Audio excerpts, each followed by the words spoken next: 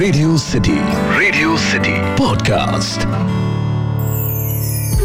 Radio city पर कहानी पौराणिक भारत की। श्री कृष्ण जी की 8 पत्नियां हैं जिन्हें अष्टभार्या के नाम से जाना जाता है। रेडियो सिटी पर मेरा नाम है अखिल और आप सुन रहे हैं कहानी पौराणिक भारत की। ये एक ऐसा पॉडकास्ट है जहां मैं आपके लिए रामायण, महाभारत, पुराण, लोकगीत, लोक कथाओं से ऐसी कहानियां लेकर आता हूं जिनके बारे में ज्यादातर लोग नहीं जानते। आज हम बात करेंगे श्री कृष्ण की 8 रानियों के बारे में जिनका नाम है रुक्मणी, सत्यभामा, जामवंती, कालिंदी, मित्रविंदा, नग्नजीती, भद्रा और लक्ष्मणा। श्री कृष्ण की पत्नी रुक्मणी की बात करें तो रुक्मणी उनकी पटरानी थी। वे बहुत सौम्य और उदार स्वभाव की थीं। उनके पिता और भाई की इच्छा थी कि उनका विवाह शिशुपाल से हो, लेकिन वो भगवान श्री कृष्ण को चाहती थी। इसीलिए उन्होंने श्री कृष्ण को पत्र लिखकर विनती की कि वे उनका अपहरण करके ले जाएं। श्री कृष्ण उनका अपहरण करके उन्हें द्वारिका ले गए और उनसे विवाह कर लिया। फिर वे अपने महल में सुखपूर्वक रहने लगी। कुछ कहानियों में यह भी बताया जाता है कि रुक्मणी जी लक्ष्मी जी का ही अवतार थीं और इसीलिए वो श्री कृष्ण रूपी अपने पति के साथ रहना चाहती थी। इसके बाद अगली पत्नी की बात करें तो द्वारिका का ही एक वासी था सत्राजीत, जो सूर्य देव का उपासक था। सूर्य देव से तपस्या करने के बाद उन्हें सिमंतक मणि प्राप्त हुई। ये रत्न एक दिन में 8 भार सोना उत्पन्न करता था। इस प्रकार सत्राजीत कुछ ही दिनों में बहुत धनी हो गया। भगवान कृष्ण ने उससे कहा कि वो रत्न द्वारिका के लोगों के साथ बांटना चाहिए। यदि वे उसे राजा उग्रसेन को दे दे तो प्रजा का बहुत कल्याण हो। सत्राजीत ने कहा, नहीं, ये रत्न मेरा है, मैं किसी दूसरे को नहीं दे सकता। ये सुनकर भगवान श्री कृष्ण ने सत्राजित को चेतावनी दी, ठीक है, लेकिन इस रत्न को सावधानी से रखना। ये रत्न समस्त दुखों को दूर तो करता है मगर विनाश का कारण भी बन सकता है। कुछ दिनों के बाद सत्राजित का भाई प्रसेनजित उस रत्न को गले में पहनकर जंगल में शिकार करने गया। जब वो पेड़ पर बैठा था तो अचानक शेर आ गया, जिसे देखकर प्रसेनजित अपनी सुध बुध खो बैठा। पेड़ से गिरकर उसकी मृत्यु हो गई और शेर उस रत्न को अपने गुफा में ले गया।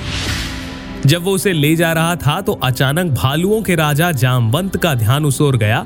उन्होंने शेर को मारा और वो रत्न अपने पुत्र को उपहार में दे दिया। सत्राजित ने सोचा कि भगवान कृष्ण ने ही उसके भाई प्रसेनजीत को मारा होगा ताकि वो रत्न उससे हथिया सके।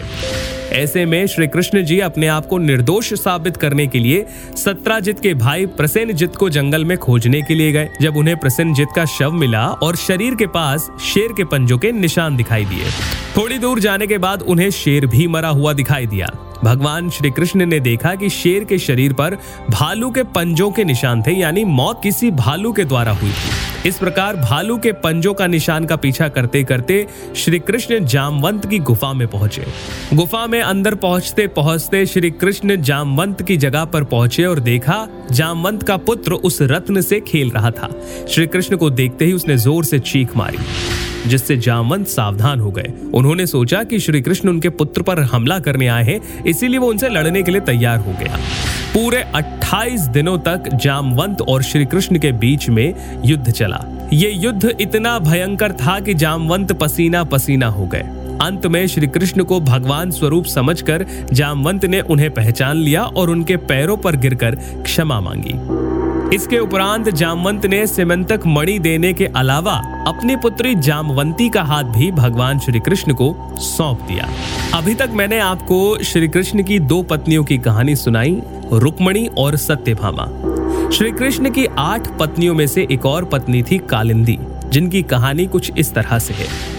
एक दिन भगवान कृष्ण और अर्जुन इंद्रप्रस्थ के पास के जंगलों में शिकार करने गए। उनके साथ उनकी सेना भी थी। वे यमुना नदी के किनारे पहुंचे ताकि अपनी प्यास बुझा सके। तभी अचानक उन्हें एक जगह से सुंदर युवती जाती हुई दिखाई दी। वे उसके बारे में जानने के लिए इच्छुक हुए। श्री कृष्ण ने अर्जुन को भेजा ताकि वो उसके बारे में पता लगाकर आ सके। अर्जुन ने उस युवती के पास जाकर पूछा, आप कौन हैं और इस वन में क्यों घूम रही हैं? युवती बोली, मैं सूर्य देव की पुत्री कालिंदी हूँ।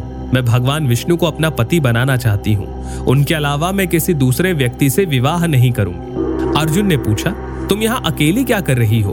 कालिंदी बोली, मैं भगवान कृष्ण को पाने के लिए कठोर तपस्या कर रही हूँ। मैं पास में ही रहती हूँ। वो घर मेरे माता पिता ने यमुना नदी के जल में बनवाया है। आशा करती हूँ कि एक दिन भगवान कृष्ण स्वयं यहाँ आएंगे। अर्जुन ने ये सारी बात भगवान श्री कृष्ण को बताई। श्री कृष्ण कालिंदी को अपने साथ इंद्रप्रस्थ ले आए। इसके बाद वे उन्हें अपने साथ द्वारिका ले आए और उनसे विवाह कर लिया।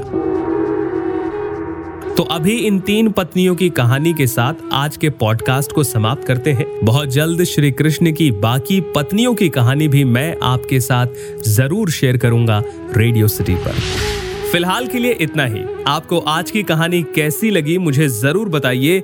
ईमेल लिखिए podcast@myradiocity.com पर, यानी podcast@myradiocity.com। और इंस्टाग्राम पर भी आप मुझे बता सकते हैं। मेरा इंस्टाग्राम हैंडल है @RJ अखिल।